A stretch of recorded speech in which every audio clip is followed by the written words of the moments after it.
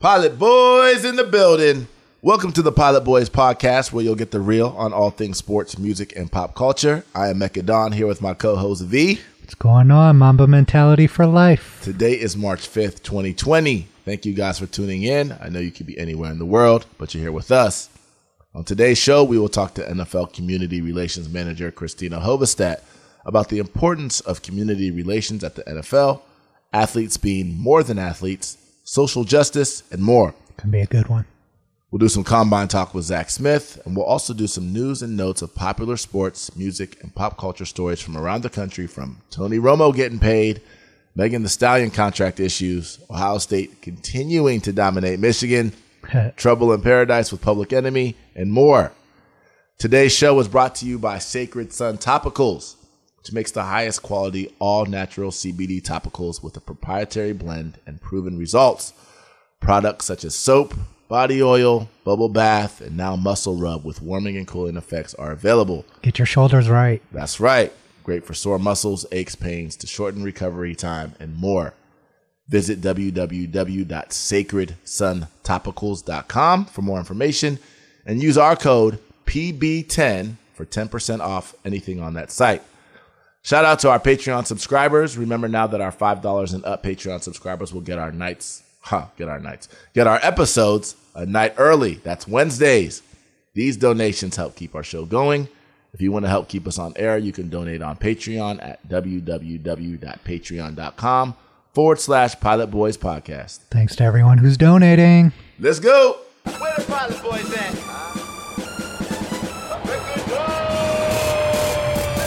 Pilot boys, we get on up. We don't fly, boys, we getting up. So high,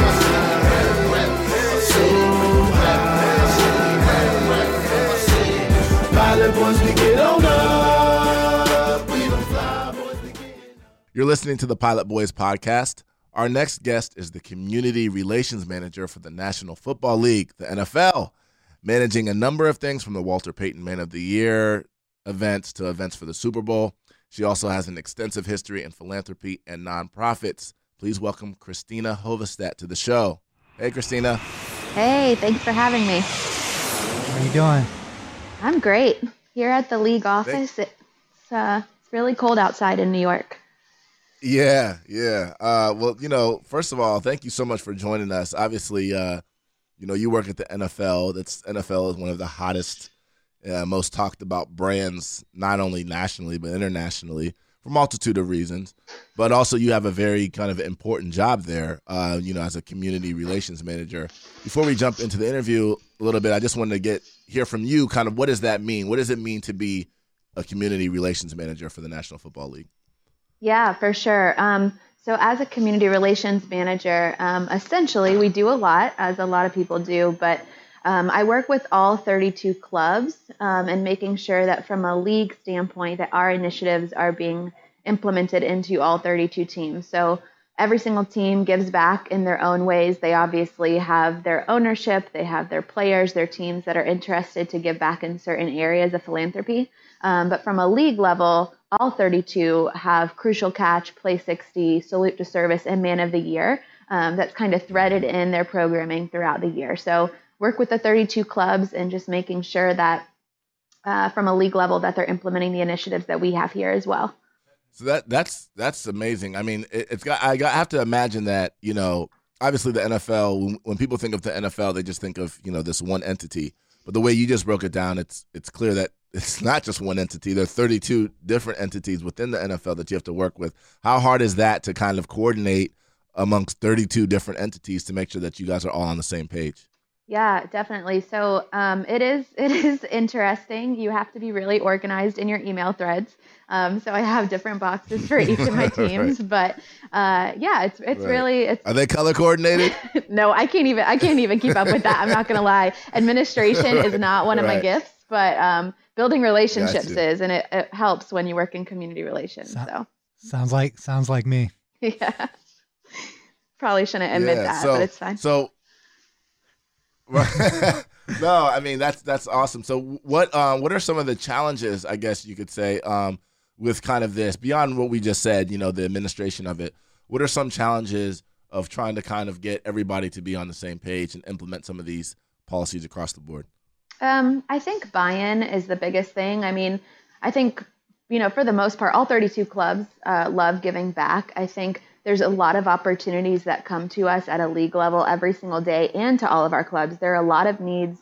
There are a lot of requests that need to be met, but it's just not possible. If you want to do something with excellence, I found that you really have to have a greater yes with your clubs or whatever your goal is in that season. So I think saying no is really the hardest part for all of us that work in community relations, because we obviously all share a common thread and heart of wanting to give back and to do good. So I would say that's kind of our biggest weakness would be it hurts to say no when you see a need. But, if you want to do things the right way, you have to kind of streamline your efforts to make sure it's done with excellence. And it seems like there would be a lot of responsibility as well, right? With the NFL being as big of an entity as it is, as much media attention as there is to make sure things are done right, and all the I's and T's are crossed, right? So that you can, one, execute an event, make sure you have good partners, and make sure that it's not impacting the NFL brand in any sort of a negative way as well, right? Absolutely. And I would say we are really diligent, and we're very clear in saying that we're not in the experts of all the spaces that we reach. So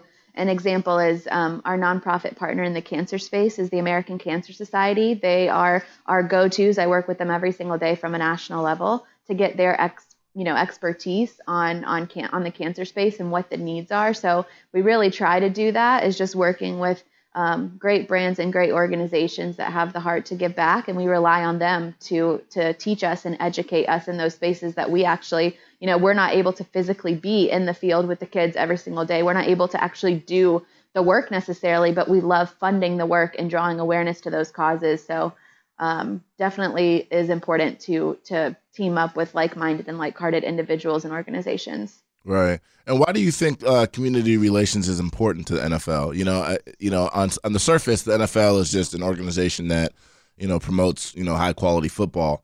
But it seems that there's a much deeper thing here. So I'm curious to your perspective on that. Yeah. I mean, at the end of the day, it really is so much more than a game. And it sounds cliche, but I always say that when you hear things over and over, all of these beyond the game, outside the lines, that sort of thing, anything that you hear that's cliche or repeated over and over again is probably important at the end of the day. And I truly believe that, from a business standpoint, obviously it helps the brand, doing good in the community, making sure that we're utilizing the funds that we've been given and the money that we make for greater purposes than just business ventures. That's obviously important. But I think also just with this next generation and how driven they are from a millennial standpoint and Gen Z to just make change. And not only do they have ideas, but they actually execute them and they put their money where the mouth is. I just think that's the trend of where we're going today. So it's definitely important, and it's so worth it. And everybody sees it, from our fans to the staff to the players that are out there helping in communities. It's really cool to see the end result of people coming together for a common purpose. And one of the areas that you're specifically responsible for is the Walter Payton Man of the Year Award. As fans, we hear a lot about it, and we've have some knowledge about the award. It seems like it's one of my favorite things about the NFL is that it recognizes individual athletes on individual teams for their work in the community, and it gives a unique recognition to that aspect outside of just what they're doing on the field to create an award like this, and also in the spirit of Walter Payton. Could you just give us some information about how that came together and why that's so important to the NFL as well? Yeah, absolutely. Walter Payton NFL Man of the Year is actually one of my most favorite things to work on day in and day out. I used to work a lot with players from a philanthropy and nonprofit side prior to the NFL. And so it's really cool to see how the teams and the players for each of the 32 teams come together and they nominate one player that they think is outstanding and excellent on the field, but also off. And what's really cool is we've actually made the award bigger in recent years, and we've been able to bring all 32 nominees, including the 2 guys that are playing in the Super Bowl during Super Bowl week, and have multiple events throughout the week to highlight what they're doing in the community and why it's important, and drawing awareness to their cause. So in turn, they can raise funds for the cause and in turn have more impact. So it's been really, really cool to see how this award is continuing to grow each year. We actually used to have 3 finalists up until 2017. We had 3 finalists, and then we would bring those 3 to Super Bowl and highlight their work. However, we quickly realized that this is an opportunity for all 32 who are doing amazing work to be highlighted, to go on media tours throughout Super Bowl. Why not give them this opportunity? Because they've obviously earned it. So like you said, it's definitely in the spirit of Walter Payton. He is amazing. His family and his son and his daughter and his wife are so involved. They're out there in the field during Super Bowl week with the kids and the Man of the Year nominees and participating and volunteering right alongside with them.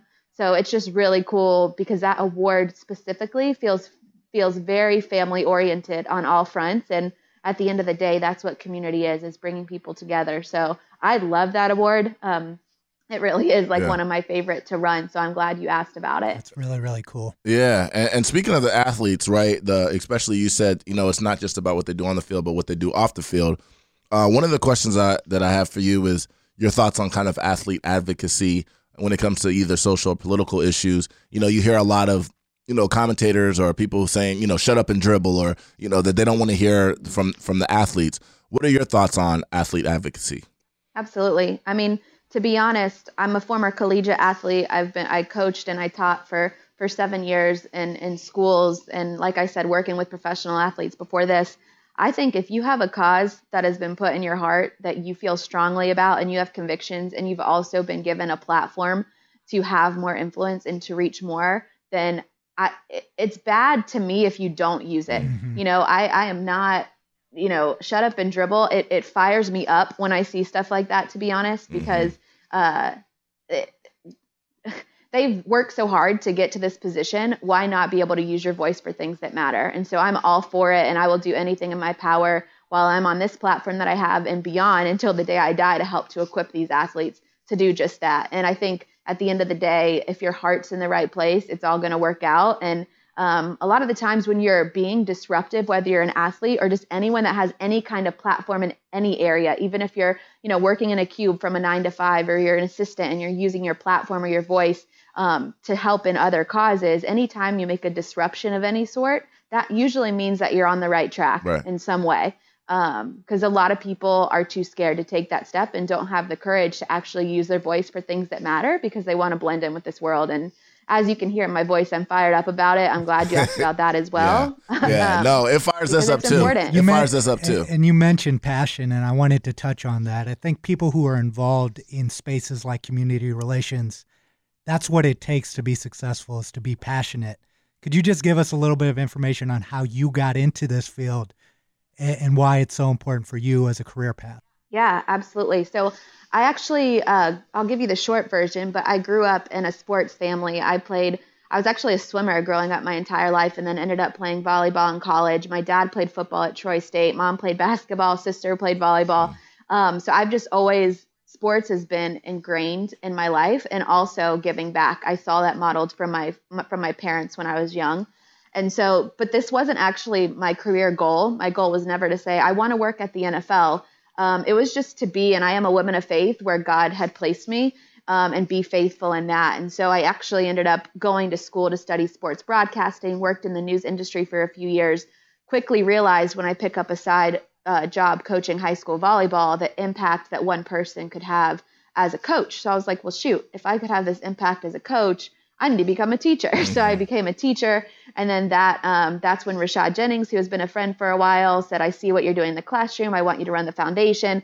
Then the NFL said, I see what you're doing at the foundation. I want you to work in community relations. So my biggest thing with that is, even to young people, if young people are listening, your story, it's just constantly unfolding. And as long as you're faithful where you are and you have the pure motives of where you are, whether it's one person or a million people, you can be trusted with more when you handle the little with diligence and intention. So it just kind of unfolded, to be honest. And I just try to do well where I am in the season that I'm in. That, first of all, that's great. And I think that's great advice. One of the things we obviously like to do on this show is to spotlight some of these powerful stories and tell people how people got there. And the one thing that you always hear constantly is the same thing, which is passion, right? The passion to do whatever it is or to impact the world, which you clearly have. And one thing that I think is also impactful is your position as a woman in the NFL. And I wanted to get a little bit of perspective from you on that. How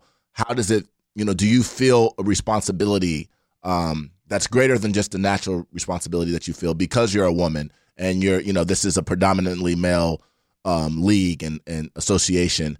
How does that play in? How does that play into kind of your day to day as you're moving through this job? Oh my gosh, that's a great question. I always said the last 10 or so years that whenever I'm given any kind of platform, I want to reach back to the next generation. And now that I'm working in sports, that passion to reach back to the next generation of women in sport has been firing me up the last couple of years, particularly because there are driven and passionate women that are looking to break into the industry that don't really have the resources, but they're taking the courageous steps to just reach out and ask. And so I do consider it a huge responsibility. Was just talking to a colleague, Megan, earlier this morning, and I was telling her that there's a ton of people that reached out on LinkedIn every single day and asked how I got to where I am today. So we're starting this Zoom call with over 300 women in sport and doing a call once a month to just reach back. But I will also say, and I'll be honest, and I don't know how far I should go into this, but there's a lot of man shaming in my opinion, because it's more of a feminist movement, I feel like these days. And it's when people do that, in my opinion, it kind of shames men and says, we're women, let's rise up. But the men that we have in our building and the men that I know in the industry, for the most part, the majority are so willing to strengthen, to collaborate with women. And honestly, I just want to give out a shout out to the men too, because we need men and women to do great things. I know that it's not one or the other. So it's really cool just to even see a lot of my male colleagues that are also in that mission to drive women forward in sport and really any industry that they're in. That's a great point. Yeah. So what advice would you give then to the next generation? I know you have other things that you're working on, and maybe this is a point in the conversation where you can touch on that. But what advice would you give to the next generation, younger people, younger women, younger minorities, or any person in general that wants to do what you're doing? What advice would you give them? Yeah, I would say be faithful where you are. Don't be discouraged. A lot of the times there's this misconception that even now, no matter what age you are, that you're supposed to have everything figured out, that you should be further along than where you currently are. And you're actually exactly where you're supposed to be. And we don't have to always worry about what's next. Like on a football field, for instance, a running back has to go 1 yard before he can get into the end zone. So it's all a matter of taking those short steps. And I was actually having a conversation with a college student the other day, and she was telling me, like, I just feel like I'm taking all these steps and I feel like a failure if it doesn't work out, or I feel like a failure if I have all these ideas, but I can't follow through, that sort of thing. But in reality, when you look back on your life, I would tell the younger generation, and I tell myself this all the time, is you should be proud for just starting something, because the majority of people that want to go somewhere don't even start. And you can't get into that end zone until you start running. So just take steps. Yeah. And if they fall through, I'd rather be known for someone who took the steps than sat here and daydreamed about it all day. That's a great point. And I was actually reading a book the other day that was saying how failure is really just something that's a figment of your imagination that really doesn't become real until you actually accept it as real. And the reality is a lot of these things that we perceive to be quote unquote failures are really just hurdles or steps or lessons that are teaching us what we need to know to get to what our ultimate goal is. So I think that's tremendous advice. I have one more question I want to ask you, more substantive, before we get to something fun with you, and then we'll get you out of here. We talked a little bit about this earlier, but I want to get a little bit more into it.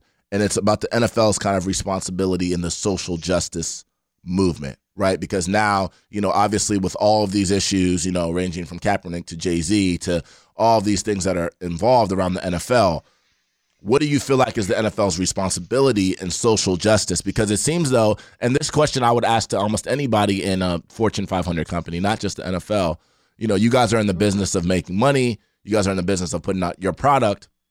But again, there are these tangential issues that are, that are happening that some of your players and people are passionate about. So how do you balance those type of things? And what do you feel like is the NFL's responsibility there? From a personal standpoint and from the NFL, when there is a need that needs to be met that's affecting our players, our coaches, our fans, and the people a part of the NFL family and beyond, it is our responsibility to do what we can. Again, relying on the experts in those spaces and not considering ourselves an expert in all of the spaces of the needs that need to be met. I know that our athletes agree with that as well. Again, I've worked with hundreds of them over the years, and the majority of them really do have the heart in the social justice space. And I won't get too much into it now, but there's so many different areas of social justice. And as a former high school teacher at an inner city school with students that couldn't read to pass a state standardized assessment, I had a student that I mentored all the time, and he ended up going to a house party, and he was actually shot and killed there. And it kills me to this day, and I'm tearing up as I speak, because I know that a lot of our players have experienced similar situations.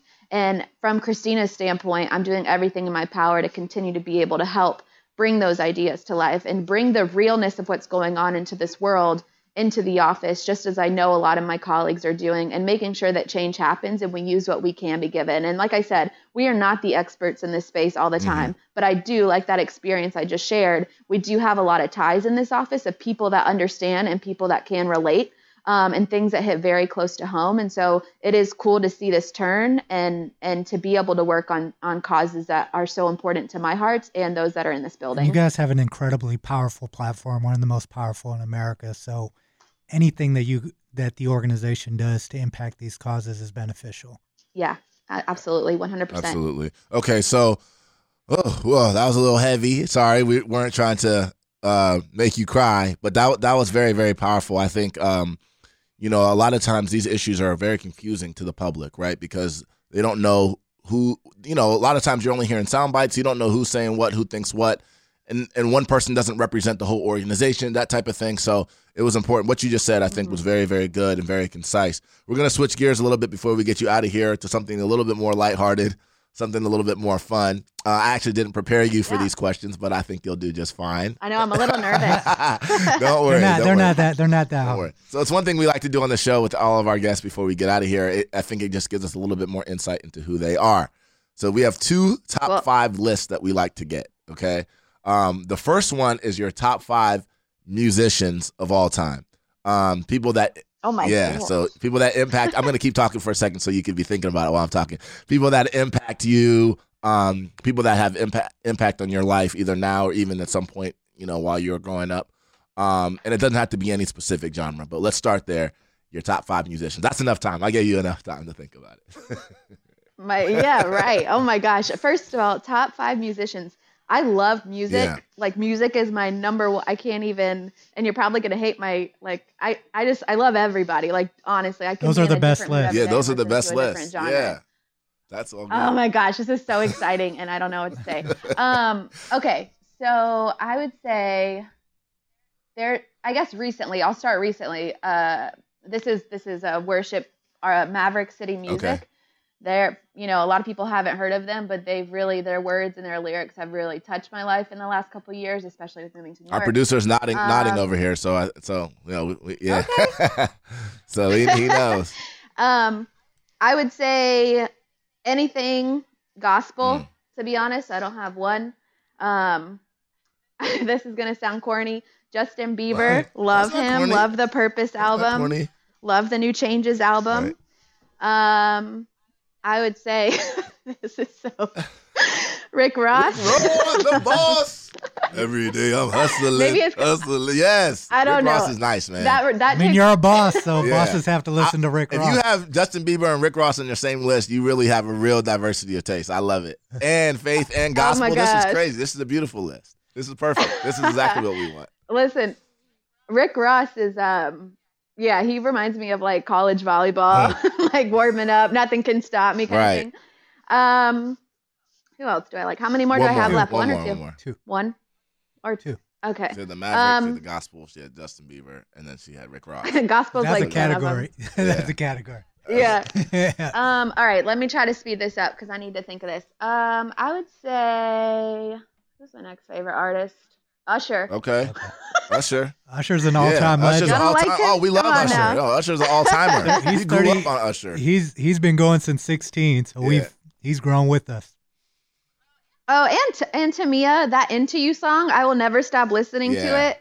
ever. Yeah. No, that's an amazing song. Okay, that's a good list. First of all, that's I love things with soul and meaning, okay? Like intention. Yes. Outside of Rick Ross. Rick Ross has He has intention. He has intention. He has purpose. Sometimes Rick Ross is Port of Miami. And sometimes his language is a little tough. but he's a motivator, though. He motivates people, and he makes people feel like they want to be a boss. That's definitely intention. It might not be that Facts. He's he's like the E.T. Thomas of hip hop, right? music. Okay. All right. One more question. V's got one more question Well, for since you're an athlete, this one should be good for you too. Your top 5 athletes of all time.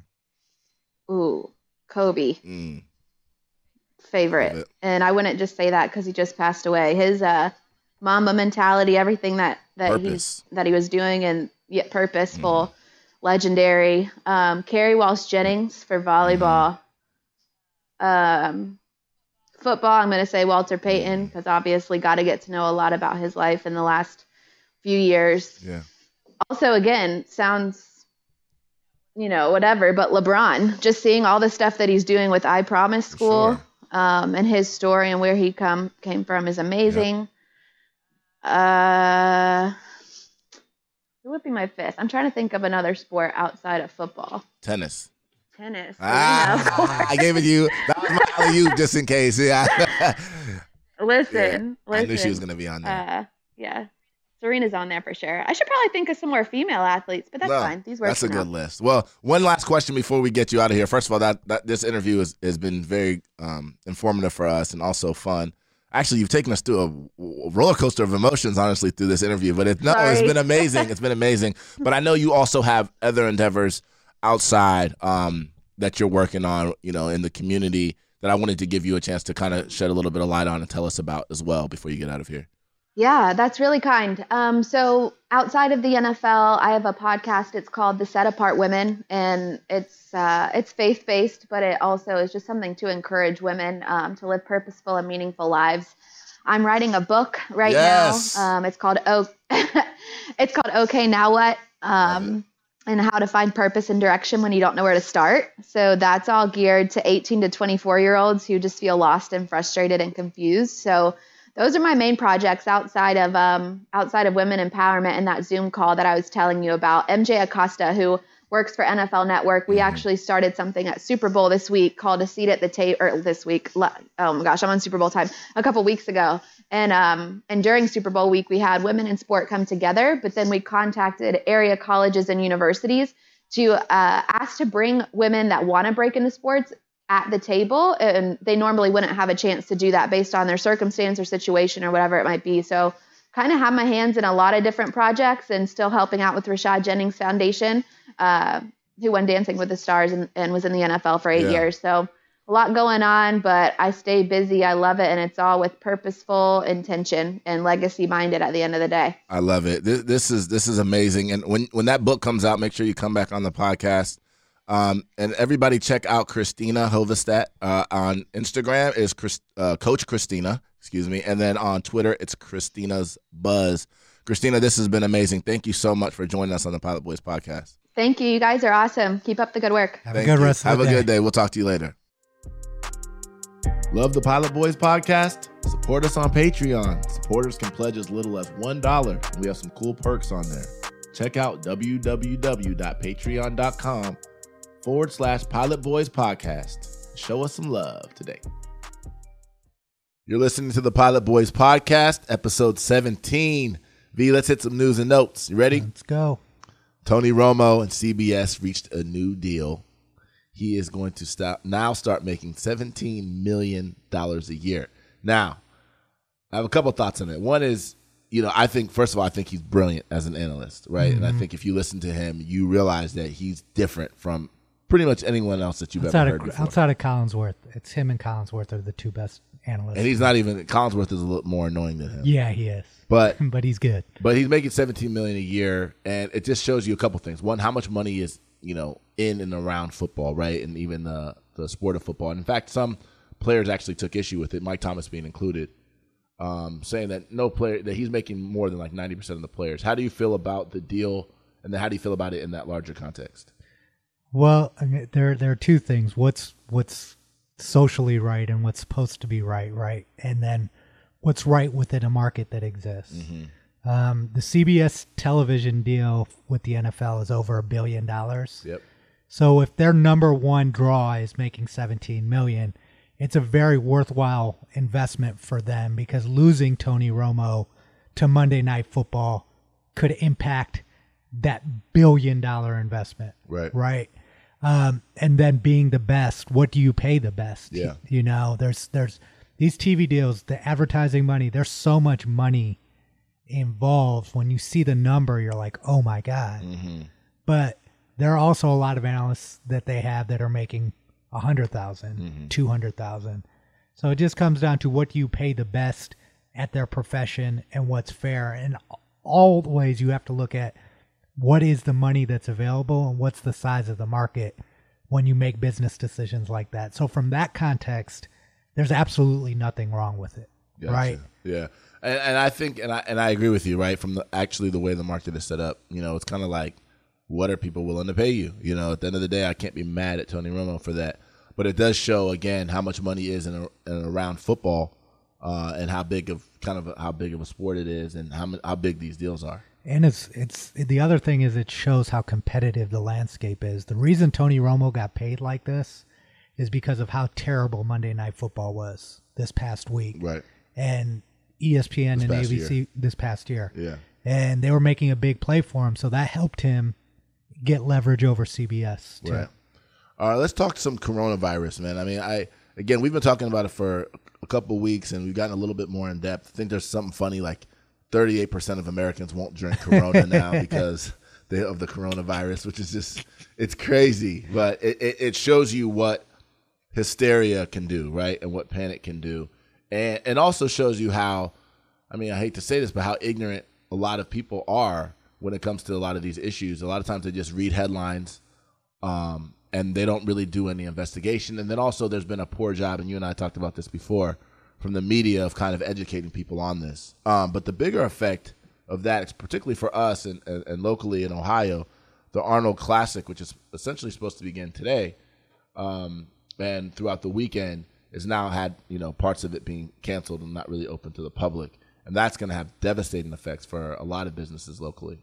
Yeah, it's one of the biggest economic drivers, event-wise, for the city of Columbus. I think they said over 200-some thousand people come into town for it. Is that right? Yeah, I think it's more than that. Yeah, that's crazy. Right? Well, the thing is, and this is what I was saying. You know, I kind of said this on Twitter, and also we might see the same type of thing happen with the Olympics, because at the end of the day, part of the problem with this is that it's still new, and there isn't necessarily a vaccine or a cure for it yet. And so a lot of this now is coming down to monitoring. How are we monitoring people? How are we monitoring the disease itself? And when you have people coming from all different parts of the country, all different parts of the world, there's not really a good chance to monitor. And then specifically with an event like the Arnold, where people are actually interacting and touching each other and sharing the same weights and equipment and stuff like that, it just creates a situation where you can't have this event and then all of a sudden next week, 30 people in Columbus, Ohio have the coronavirus. You know what I mean? And you definitely can't have that, especially Ohio's trying to protect itself right now, because I think there have been 0 known cases so far in the state. So you can't fault the governor for taking this step and these precautions, especially with something that isn't understood. And the truth is the mortality rate is low, but it is going up. Yeah, it's going up. Exactly. It's actually, now I read something today that it's actually more dangerous than the flu now, right? Initially when it came out, they're saying it was less, and now it's more. And so, and again, as this thing continues to develop, more information starts to happen. For example, there have been people who have contracted the coronavirus, been treated for it, were quote unquote symptom free, left the hospital, and then days later, weeks later, they had it again. Yeah. I mean, that's there's just not enough that we know about it. And unfortunately, you know, some of these type of precautions are going to have to be taken, and people are going to have to deal with hopefully a short-term hit.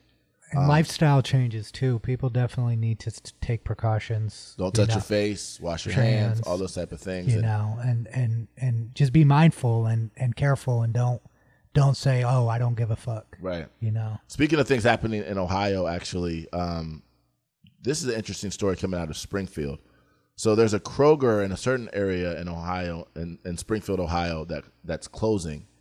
And as a result of that closing, there's going to be what they're calling a quote-unquote food drought in that area, meaning that a lot of the citizens in that area are not going to have access to groceries. So John Legend, who is from Springfield, he decided to offer essentially a free shuttle indefinitely for people to get from that area to another Kroger in another part of town. And then he's also working with the city on a more permanent solution. And it's crazy when you hear stuff like this, right? Because I think a lot of times when you live in big cities, or, you know, if you're privileged enough to live in certain areas, you're insulated from these type of discussions. You're not even thinking about, oh, where am I going to buy food from? You know what I mean? Like, where we live, there's a Giant Eagle, Kroger, and, you know, whatever, Costco, all competing with each other on the same corner. But these are real issues that people are dealing with. I mean, there are a lot of economically depressed areas in America. I mean, I think Flint continues to have a water crisis. Some of these things you say shouldn't be happening in America. And we both have friends who are from Springfield, and we know how economically challenged the area is, and how many problems exist. Hopefully there's a solution. I'm glad that people like John Legend, who is from the area, are stepping up and doing what they can with their platform to make a difference. Yep. Shout out to John Legend, and, you know, he's an Ohio boy. We always rep him. And speaking of actual kind of disasters, tornado hit downtown Nashville this past weekend, and I think it was obviously unexpected. It's crazy seeing all these different types of things that are happening across the country. It's sad, particularly because, you know, you can't predict something like that, and when it comes, it's very devastating. Mother Nature is not playing with us right now, and so I don't know what it's trying to signal to us, but definitely gotta get it together. Let's talk some music news. Megan Thee Stallion. Oh my God. So this situation has gotten pretty messy. It's very public now. Essentially, she, you know, last week went on Instagram Live, and she said that her label wouldn't let her release music because she wanted to renegotiate her contract that she said was unfair to her. She actually sued the label in court for damages, but also got to get a temporary injunction, which she got, which will allow her to release music. Her label owner was actually Carl Crawford, former baseball. Is he still? He's not. No, he's retired. Okay, retired baseball player. And, you know, he's actually fought back out loud, saying that, you know, a lot of the stuff that she's saying is untrue, that she actually got a really good deal for a first-time artist, and that they weren't blocking her from releasing music.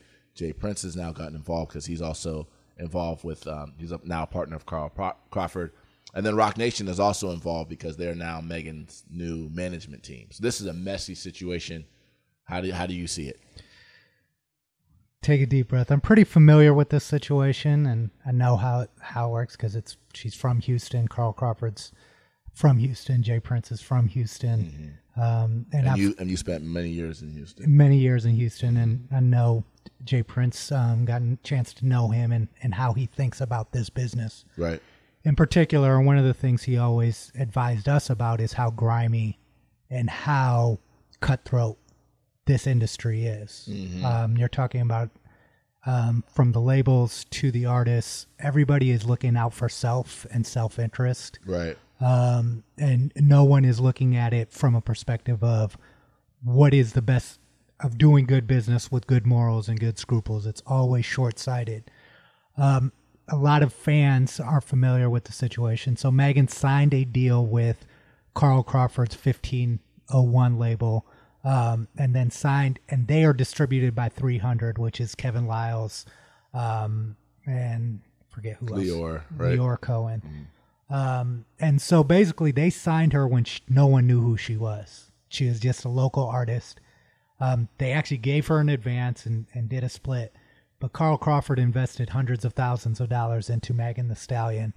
And then Megan Thee Stallion, as soon as she got bubbling, here comes Jay-Z and Rock Nation saying, okay, how do we get a part of this? Right, to manage her. To manage her. Yeah. So they signed her to a management contract and then basically started trying to create division between Megan and the record label, because they probably want her on Rock Nation, mm-hmm. right? Rock Nation, the label. Part, right. And so what's happening here is Megan is an artist who doesn't understand how business works and therefore is getting pimped by a lot of different people. When you talk about the fact that 1501 is getting a piece, 300 is getting a piece, Rock Nation is getting a piece, her explosion in large part is due to the fact that a lot of people in the industry are making a lot of money off of her. Yeah. And I'm not taking anything away from her talent. Yeah, so here's one thing I want to point out too about that is that, you know, a lot of people will say, well, she didn't read her contract, she should have read her contract. And that is true, right? But I do also realize that a lot of people, you know, especially young people and young artists, they get into deals, and not even just artists, regular people. People don't even read their credit card contract. I saw someone say that today. They're like, you're paying fucking 23% on this new BMW that you just got, you know, and you're talking about she didn't read the contract. Shut the fuck up. You know what I mean? Like, they just want the a lot of us are getting into bad deals. You know what I mean? Even smart people. So I don't necessarily fault her just for that. But the other side of this thing, which rarely gets mentioned, and I mentioned this on Twitter too, is that, you know, these labels a lot of times invest a lot of money into artists. Lots of money. And they lose. And you don't hear about those situations. They lose on a lot of artists. In fact, it was, you know, and that's part of the reason why labels started shifting their business model, where it was like, well, we're not investing in anyone that's not really a proven commodity. We're not doing that development shit anymore because we lost too much money on artists that looked the part, seemed the part, and then we put them out there, they flop. Success rate is low. It is. So I think that, you know, this is kind of a lesson for everybody involved, no matter what side you want to be in, whether you're the artist or whether you want to be in business. There's a lesson here to be learned on how to approach these situations. One is always have a lawyer, you know, and I know people say that all the time, but always have a lawyer or someone that really, really understands this game before you sign anything. I understand the excitement. I understand, you know, just you wanting to be on, but always have somebody kind of read over the contracts. And then the second thing is you got to also understand the way the business that you're in works, you know. And the thing that I don't particularly like about what Megan's doing is her coming out publicly saying all this stuff. But, you know, she said, oh, because I wanted to renegotiate my contract. Well, renegotiate what? Yeah. You know what I mean? Did you want them to now take 5%? And yeah, no one's going to give you that. You know, so we don't have enough details, honestly. And she's made this a public situation. And she took the first step of betraying her label by going and signing with Rock Nation as for her management. It was just a shrewd move. Yeah. And the thing is, when you do shrewd business, you know, expect shrewd things to happen to you. So we'll see how that situation plays out. Obviously, like I said, it's very messy now. There are a lot of different parties involved. Probably won't go away anytime soon. But, you know, that is kind of the nature of the business. nature of this business, right? And speaking of that, it's crazy because 3 6 Mafia, they're actually being sued over what's called 150 acts of copyright infringement from different producers and artists that they've worked with. Who knows how that's going to play out? First of all, 150 acts is a lot. This just sounds like one of those things that will probably settle at some point and will go away. But you know, that's the thing about the music industry, man. There are a lot of different people are borrowing and sampling. You know, a lot of times people get in the studios together without agreements, without people split are looking sheets. for a lot of kids are looking for opportunity, and they get taken advantage of because they have a talent, right? Yeah. And so they're like, oh, I get to get in the studio with 3 6 Mafia. I get to get on a record. They're not thinking about how does the business side of this work. And that's the thing is a lot of these situations happen very organically. You know how it is. We get in the studio, all of a sudden you're in the studio with Busy Bone, and you're like, oh, shit, I'm recording a record with Busy Bone. And you're not thinking about, okay, let's make sure that we have all of these split sheets signed before we start writing our verses. Like, that's can be disruptive to the process, you know? So a lot of people don't do that. And then also you don't necessarily know what song is going to pop. How many songs have I recorded in my lifetime? 1,000? You know, before last year, it was probably over 1,000 songs that I've recorded. Yeah. You don't know which one of those songs is going to pop. I don't even remember who all the producers are in those songs. You know what I mean? And we're people who are fairly astute when it comes to this business. So you could see how those type of things happen. So we'll see how that ends up playing out. But it goes to show how this, you know. Until things make money, that's the thing you and I have learned is that you may not see a problem, but the moment that situation starts making some money and generating revenue, exactly right. That's when the disaster and then people's memory starts getting cloudy about who contributed what and how much did someone write on this song and that. So yes, again, the advice is, you know, do your best to try to do it at the outset. Have split sheets in the studio. I know it's disruptive to the process, but it will save you a lot of heartache. And maybe if that starts to become the culture more so, then it will become more natural for things like that to happen. Because some of this stuff is actual theft. Right? Yeah, it for is sure. Theft. 100%. So speaking of, you know, music and big artists, man, Public Enemy, man. So for us, that was obviously one of the hip hop groups that we grew up on. Yeah. Chuck D is actually a fan of mine, which is crazy, right? I mean, remember on social media a couple of years ago, we were like, what? Like, he was posting about me and all that type of stuff. And which was like a kind of a dream come true just for us as people who grew up. And now Flavor Flav has been kicked out officially of Public Enemy. Initially, the reports were that because, Chuck D wanted to support Bernie Sanders and perform at his rally. Flavor Flav was not with that. That is part of the story, but then Chuck D came out later and basically said that was that was kind of the last straw for them. Basically, that Flav has been essentially on probation, basically with the group since 2016, not showing up to various events and kind of, doing other stuff. And so now this was kind of the last straw. To me, this is one of the reasons why I never wanted to be in a group. I never wanted to be in a hip hop group or any type of group because of these type of differences, right? So I think neither one of them is wrong. If Chuck D's in his heart that he wants to support a certain candidate, I think he has the right as a citizen to do so and feel that way. And same thing with Flavor Flav. If he doesn't want to do that, he also has that equal and same right. But then when you're in a group, and not just a group, but you also have a brand, right? Yeah. That's been built over 30 years, 40 years. That makes things a little more messy. And then I think also it's like the competitive nature of human beings. Like, look, they all had a role in making Public Enemy what Public Enemy is. Mm-hmm. And then, once you start having differences, one person says, no, I'm the reason we did this, this, and that. And then the other says, no, I'm the reason.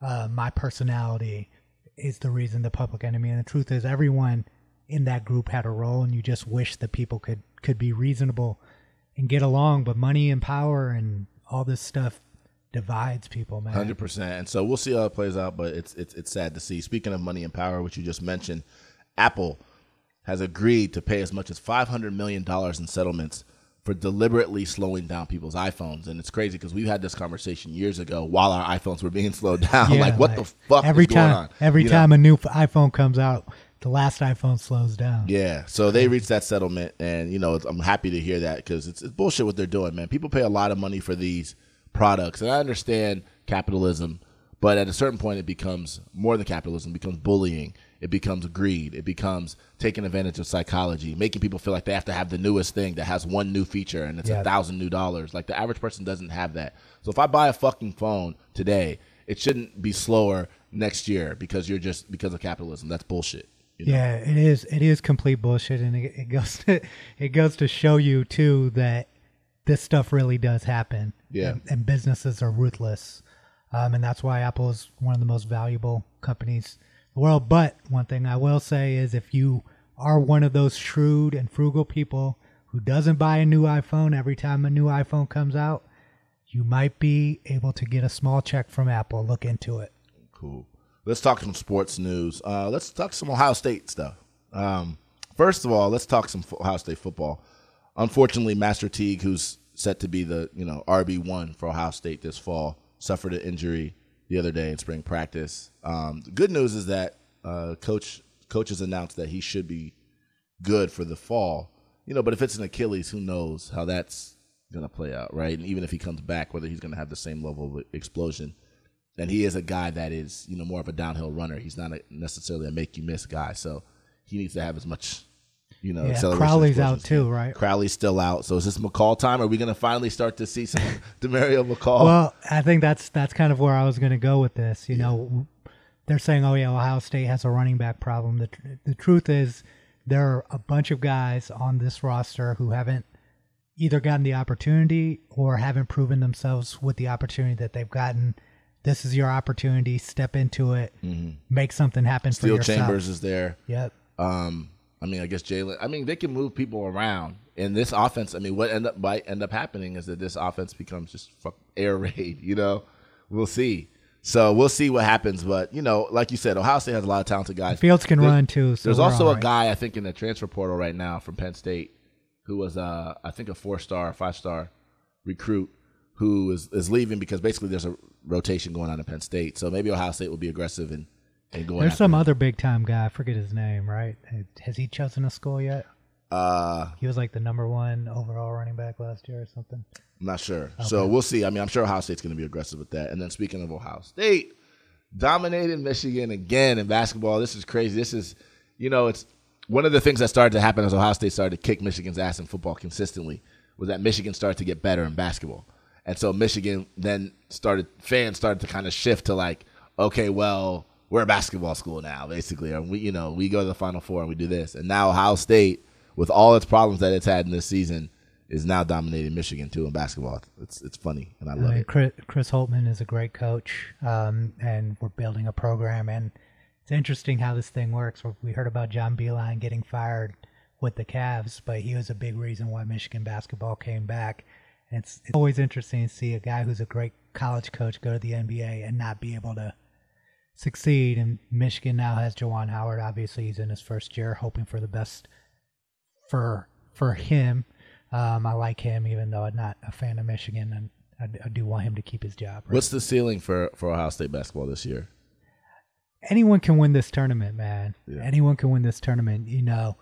I've gotten a chance to watch Dayton play too, and Dayton has a real shot to win this thing. It seems wide open this year. Wide open this year. Some of the traditional powerhouses aren't relevant, and then even the teams that are at the top, they're vulnerable. They're losing. And the tournament is chaotic as well. And the Big Ten, I think, honestly, is a gauntlet, and I think it's really going to prepare us and everyone else in that conference for the tournament. I think these are the toughest teams in the country. So yeah, they are. So we'll see how that works. Let's talk some more basketball. NBA, man. What's going on with Giannis and Harden?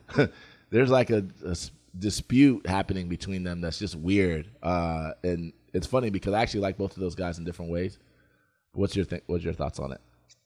Well, I think this issue started when Giannis won the MVP and Harden felt like he deserved it. Mm-hmm. Harden is a guy who's always going to speak his mind about how he feels about how he's viewed from an individual standpoint. That's just who he is. Right. It's what makes him such a great individual player.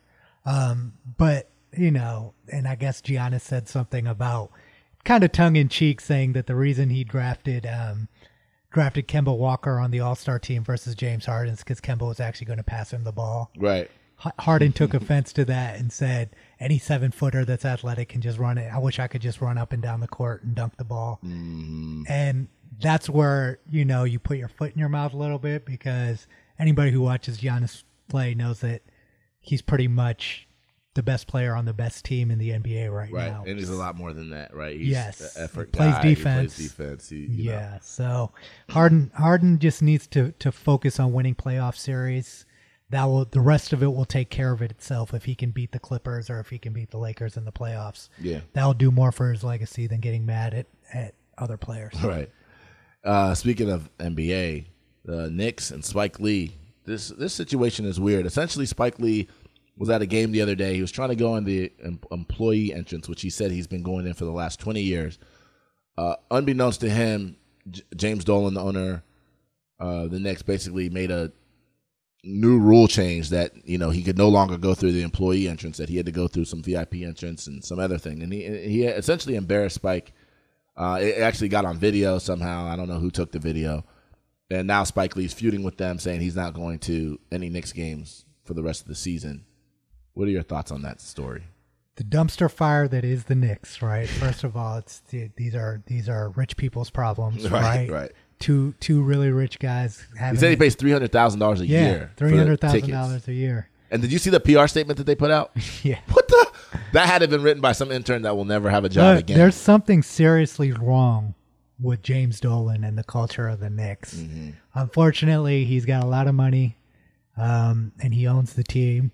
And then, no one's really going to necessarily feel sorry for Spike in this situation. But, part of what makes an organization great is treating your VIPs well and with respect. And Spike has, done a lot for that organization. And absolutely. To be I mean, loyal. somebody said this, and, multiple people have said this, is that when you think of the Knicks, one of the first things you think of is Spike Lee. And Spike Lee is a person who has stayed the course as a fan.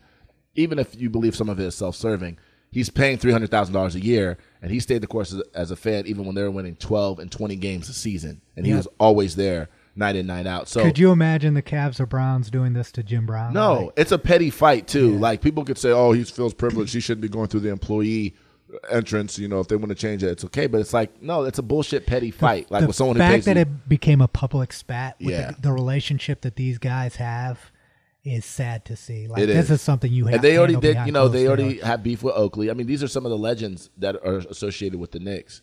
And Knicks are just a horrible organization. I'm just very glad. I lived in New York for a long period of time. I'm very glad I was That's why no one goes there. never a fan. Last thing, Marshawn Lynch. A couple things happening with him, but I know you wanted to shout him out. I always love talking about Marshawn Lynch. Mm-hmm. He is about to speak at Princeton. Yeah, there were some protests. I heard some of the kids were protesting. They're protests. See, they protest everything. Yeah, is they protested protest nowadays. everything. So they said that they weren't involved in the decision-making process. But regardless, I love Marshawn Lynch and love the fact that he's being recognized by an institution like Princeton for the things that he's done with his career on and off the field. He's a branding genius. Yep. He also trademarked the "Take Care of Your Chicken." Did he? He filed a trademark for that. And he's also going to be on a really good show, Westworld, which he's getting rave reviews on. He's making his acting debut. So Marshawn Lynch is definitely a guy that young athletes should look to on how to navigate your career and think about what's next. For sure. Shout out to Marshawn. And I guess one last piece of just kind of pop culture news. Mike Bloomberg dropped out of the presidential race. They said he spent $528 million just since he entered trying to win. I think he maybe got some delegates in American Samoa. But I think that his impact – so, there are a couple ways that you can look at it. Somebody on Twitter, I think it was Matt Finkus, said to me, he said, imagine if he had put all that money in charity. But he also earned that money, and he earned the right to do whatever he wants to do with it. And then another person also jumped in and said, well, yeah, maybe it's a waste, but he did stimulate. There are people who benefited from the fact that Biden benefited tremendously from him. And not just the political, I'm talking about the economy being stimulated by that much people money got going in. people got jobs, people got paid. Yeah. There are two sides. I mean, I hear people who say he could put money into charity, but if you study Mike Bloomberg, one thing he does do is give a lot of money to charity and for causes. So this is something separate.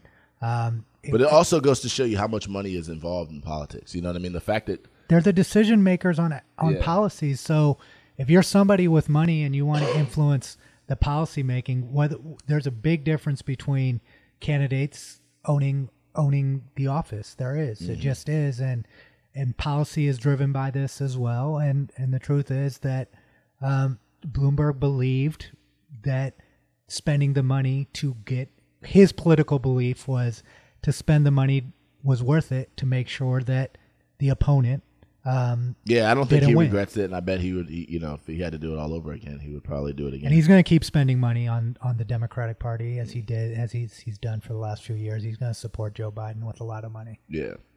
All right, that's all we have for news and notes. You're listening to the Pilot Boys podcast. Run it up. Go. Do they know? You've been a Don since day one. Do they know? You've been skipping vacations. Do they know? You've been down for your day ones. Do they know?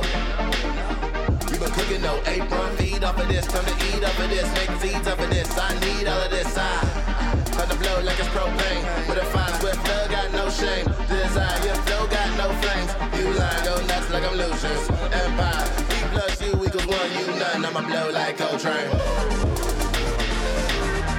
This time, I'ma run it up. Oh yeah, I'ma run it up. Your hate won't shine, I'ma run it up. Yo, this is not my interest, I don't listen, run it up. You're listening to the Pilot Boys podcast. We are here with our resident college football insider, Zach Smith, and podcast host of Menace to Sports. Welcome to the show, Zach. Zach, what's up? Always a pleasure, fellas. So we want to jump right into some topics, particularly because the NFL Combine happened this past week. There are obviously a lot of Ohio State guys that were invited, that are always invited every year. Some of them had showings that were expected. Jeffrey Okudah, jumped out the gym, so to speak, in it. Chase Young declined to participate. Almost all the receivers participated, and Davon Hamilton, a couple other guys. Don't forget about Joe Burrow. Also got Joe Burrow declined. Also got involved. But I just want to get your thoughts kind of on the combine, specifically as it pertains kind of to receivers, because some of the guys, Austin Mack, KJ Hill, Benjamin Victor, they didn't run as fast, right? Particularly from the 40 perspective, they didn't run as fast as what we're used to seeing from Ohio State receivers. But I still think those guys are going to be very productive. What are your thoughts on kind of the combine itself, and how these guys ultimately performed, and whether it'll affect their kind of draft stock? Yeah, so I mean, I have a very unique and probably unpopular opinion of the combine. I believe it is just the NFL's newest opportunity to exploit athletes. I think it provides very little, I won't say none, very little evaluative purposes, and I can give you a couple of reasons why, but I think that the greatest evidence of this is the fact that, one, there was 2 teams that decided not to go. Think about that. Right. There's only 32 teams. Right. 2 of them said, "Nah, we're good. We're not going to go." That's interesting. Patriots. I can't remember the team. Belichick was down at like Middle Tennessee some or community college. I mean, just think about that. Right. Think about that's crazy. Yeah. if you step back and take the what the NFL and the game to be about. Like, that'd be like if you said, all right, there's 32 companies in this huge industry, and we have this place where we all meet to find the next great CEOs. Yeah. And 2 companies are like, we're good. Yeah. It's like, Right. well, obviously there's not a lot of value in this, right? Right. But it's also evidence when the NFL changes the whole schedule, screws up everyone's timeline and days. The athletes, the scouts, everyone. Why? To put it on primetime TV. Yep. Yeah. So you're not paying any of these guys for it either. No, and it's a meat market to make money, and that's all it is. And the greatest evidence of this, and I can speak to this because I would consider myself an expert, or at least close to an expert, on receiver play. Yeah. And a couple of things, and I mentioned it on my show. I know you guys, I think, already talked about it.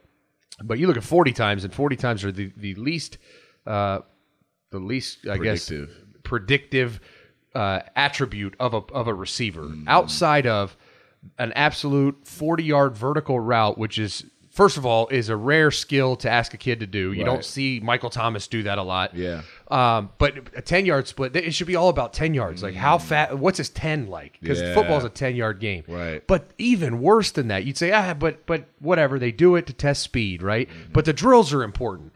The routes they run at the combine, they run 2 post corners and a red zone fade. Think about that. Right. Yeah. Right. Like Tyreek Hill. Like, how many times a game are you running those? Yeah. How many times does Tyreek Hill run a post corner or a Right. red zone fade? Right. Yeah. He's one of the most impactful players in the NFL, right? Yep. And it just blows my mind. We're not going to, like, why not run an 18-yard curl or a 20-yard in cut or something where you could see a guy and actually evaluate him? Right. So it's because it's not an evaluation event. It's Yeah. not as much as they want it to be. Right. What's cool, like vertical jump is another one. It's like, Yeah. I mean, it shows me a little bit how explosive a guy is, but I'd rather watch broad jump. I'd rather see a one-step vertical like the NBA does because that's what's important. Like, Right. when a kid's running, how high can he jump? Right. He's not Yeah. just standing there like, hey, throw me the Right, ball. like and then just literally, right. okay, a Hail Mary. That's the only time that a standing vertical matters. Right. Yeah. Right. And there's what? Right. If you have a 10-year career, you might be involved in one. Right. Right. Right. So right.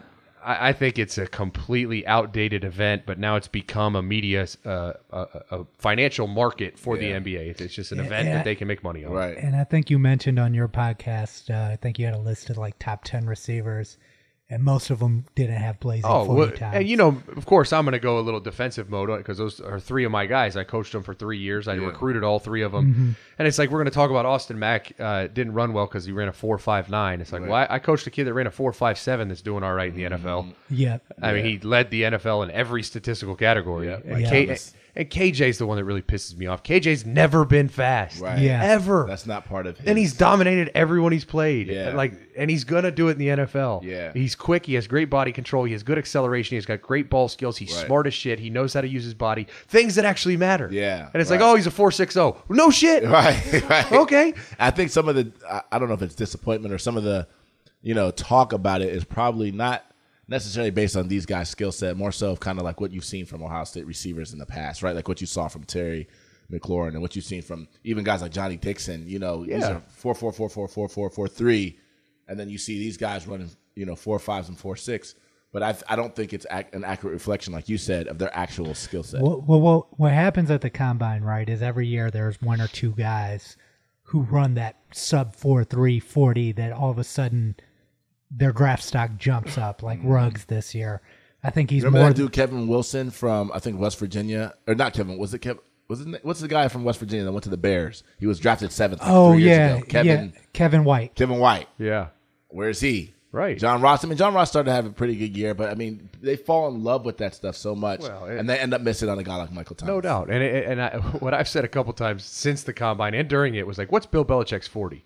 It's about as relevant, right? Yeah. And just speaking on Ohio State's receiver core, obviously that's what I know best. That's where I can provide the most insight.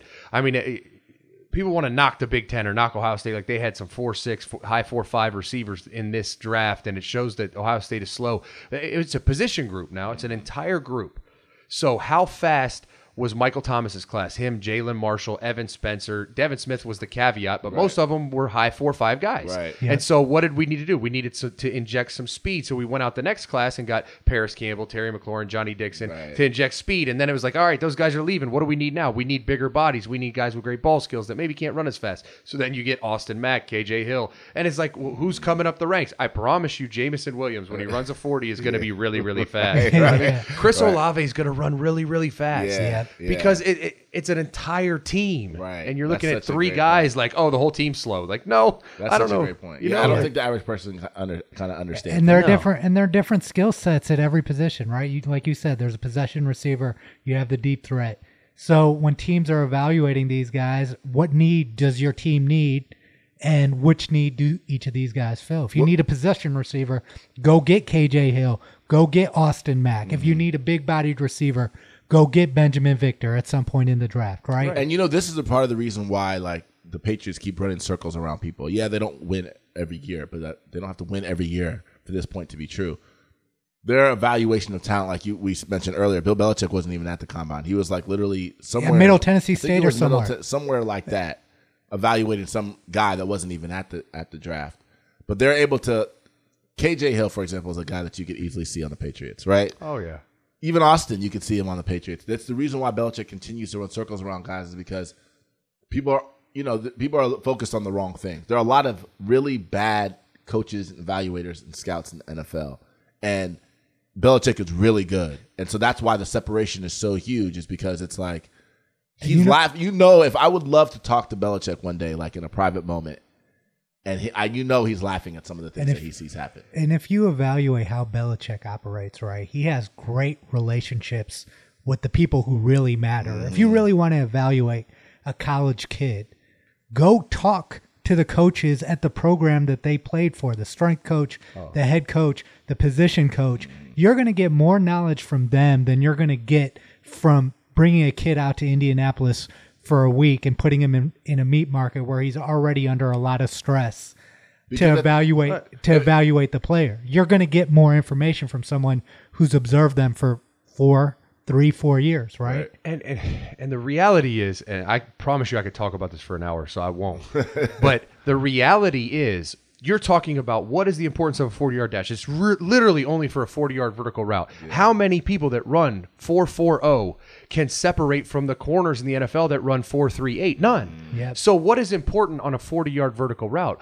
Body positioning, body control, and ball skills. So what are we talking about? Yeah. Tyreek Hill, John Ross. Those are guys that you're like, yeah, they're going to be able to create separation. Right. So outside of the 5 that are in the NFL that can do that, it doesn't really matter. Yeah. It's about how you can position your body, how you attack the ball, how you catch the ball. And we've also seen guys who run that fast but don't have any ball skills, so it doesn't even matter. Right. Like Tyreek Hill, that's the thing that people, and I think who was it that was the first one to talk about this? It was either maybe Randy Moss or Deion Sanders, one of those guys who was talking about Tyreek Hill, and they were saying how he's actually a good receiver, right? Or Chris Carter. It was Chris Carter, actually.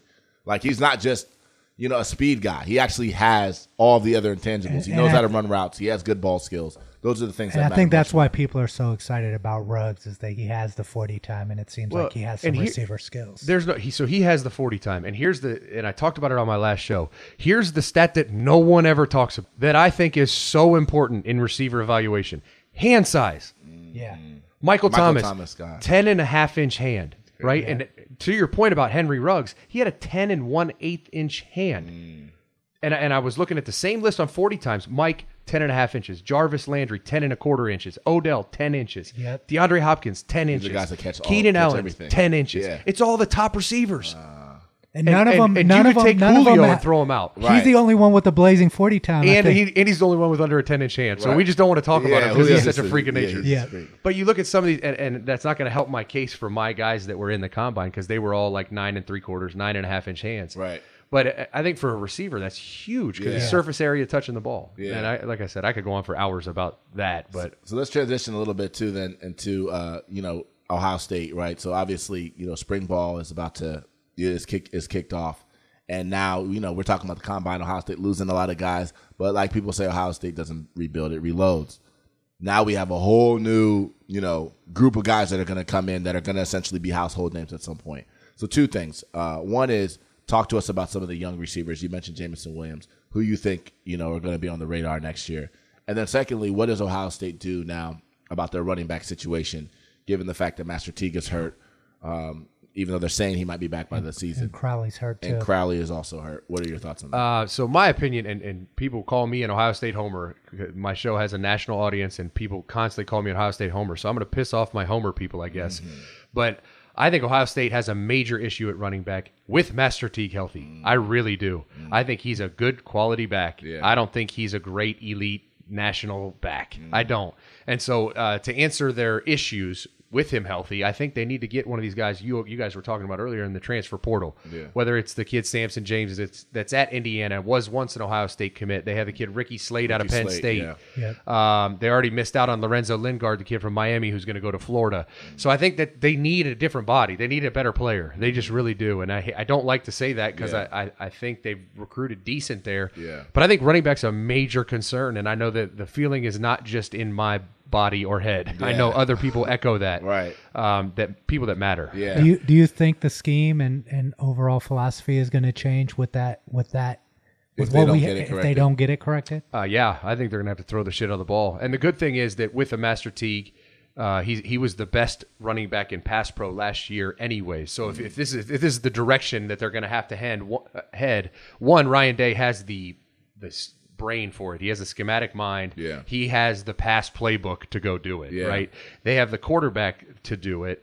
They have the receivers to do it. And so I think that there's definitely an option there. So do you think that they're scrambling over there? Like, I mean, they're not going to ever say it publicly, but do you think behind the scenes there's a little bit of a scramble or a panic? Oh, there's a huge panic in the run game. I guarantee it. And the reality is this, and I faced it my entire career with even my players, is Master Teague will go into the season as a starting running back, have a really good games against some average opponents, and it'll never rear its head until it matters. And then you'll see it, you'll be like, wow, he doesn't have the breakaway speed, he doesn't have the acceleration, he's just a big bruiser that's a really good player. Yeah. Are there any guys on the roster who may have not gotten an opportunity yet that if they put it together could become something as well?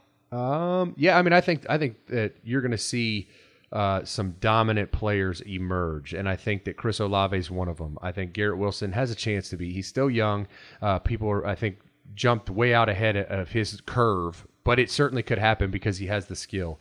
I think Jeremy Ruckert is a guy that really could become a national name. Especially in today's offense. Especially. What is it about Chris Olave that makes him so good? Because he was kind of an under-recruited guy coming in. What has he done to make himself as great as his potential and his ceiling is now?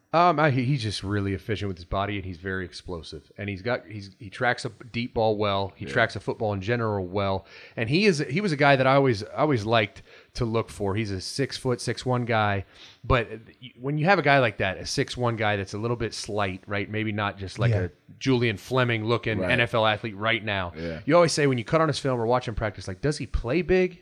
And that's what I think Chris Olave does. He plays bigger than he is. Yeah. He's not overly physical, but he's just a really dynamic player. And he has a burst, man. He has a crazy burst and speed that you can't teach. Right. And so I'm excited to watch him in what I guess his third year. That should be really fun to watch. His last year, by the way. Yeah. Just so everyone knows. Let's watch him in his final send off. Right. And then one last thing too on the receivers. Ryan Day, when he was asked about the young receivers that came in, Mookie Cooper, G. Scott, you mentioned Julian Fleming, and Jigba.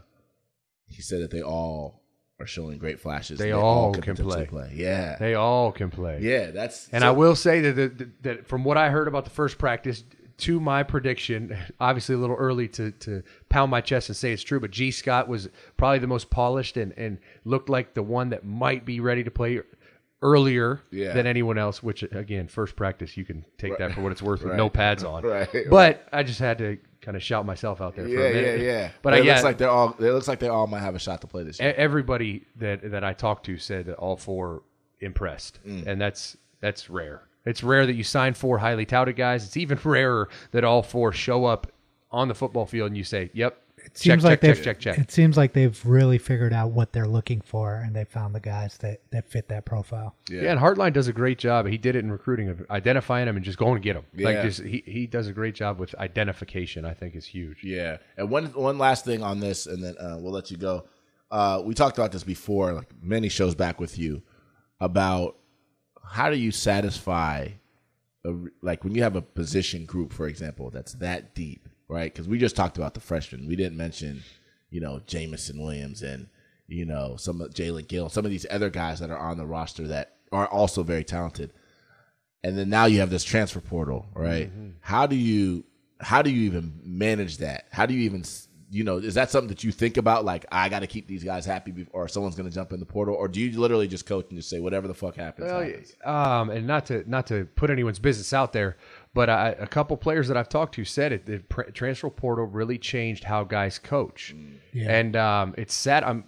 I thank God every day that I got out before this nonsense, because I think the feedback that I got was that it's hard for coaches to coach hard now. Yeah, and it's sad because that hinders development. Yeah, it really hinders the unit cohesion, the development of a group. Right, because there's something about going through adversity together that makes you a stronger group. You know. And so I don't know.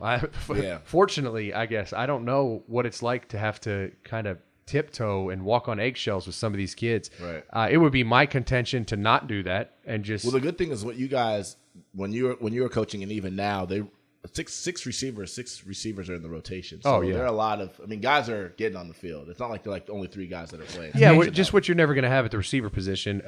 With the style of offense, you're not going to have a Blitnikoff Award winner. You're not going to have some crazy stats. Michael Thomas is a great example. Even Paris, Terry, all the names that you're watching play in the NFL and do really well. Right. They never had the stats because you play so many guys and so many guys touch the ball. And I would imagine they sold these guys on what Olave and Wilson were able to do early on. Like if you're good enough and you show you can play, we will play you and look at these guys. And you don't have to have Blitnikoff numbers to go first round or even second round. That's the other thing that has shown through the past drafts of Ohio State as well. And the good thing about Ohio State is they're going to have some, I'd hate to call them warm-up games, but they got a nice schedule to play some guys and get them some experience. Because experience is huge. Now you can play, 4 games and still redshirt? Still redshirt. Yeah. So I might play a lot of Olave and Garrett Wilson against Oregon, maybe. Right. But other than that, just kind of roll guys out there and let them play, let them learn, let them make mistakes, because it's going to help you at the end of the season. Yeah.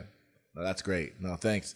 I'm looking forward, obviously, to spring ball. I think Ohio State fans have a lot to look forward to. There's a lot of – I think when you have young guys that you've been hearing about, that creates for an exciting thing. Obviously, Ohio State always has 100,000 people at their spring game. Yeah, and the guys that are really elite are coming into this season with a chip on their shoulder as well. Yeah. So that's going to make for a very competitive spring. Yeah, it's going to be fun to watch. Before we know it, the season will be here. Thank God. All right. No, thanks, Zach. That was great. Thanks for joining us on the Pilot Boys podcast. You guys can check out Zach Smith's podcast. It's called Menace to Sports.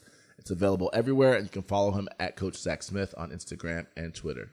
That's all we have for today's show. Big thanks to our guests, Christina Hovestad and Zach Smith. Thanks to everybody for listening. Don't forget, sharing is caring. Subscribe to the Pilot Boys podcast on Apple, Spotify, Patreon, and YouTube. And please follow us on social media at Pilot Boys Pod on Twitter and at Pilot Boys Podcast on Instagram and Facebook. And follow the hosts on Twitter. I am at Mechadon Music, and V is at Viswant. Always remember, be you. You is fly. Pilot Boys out! Where the Pilot Boys at?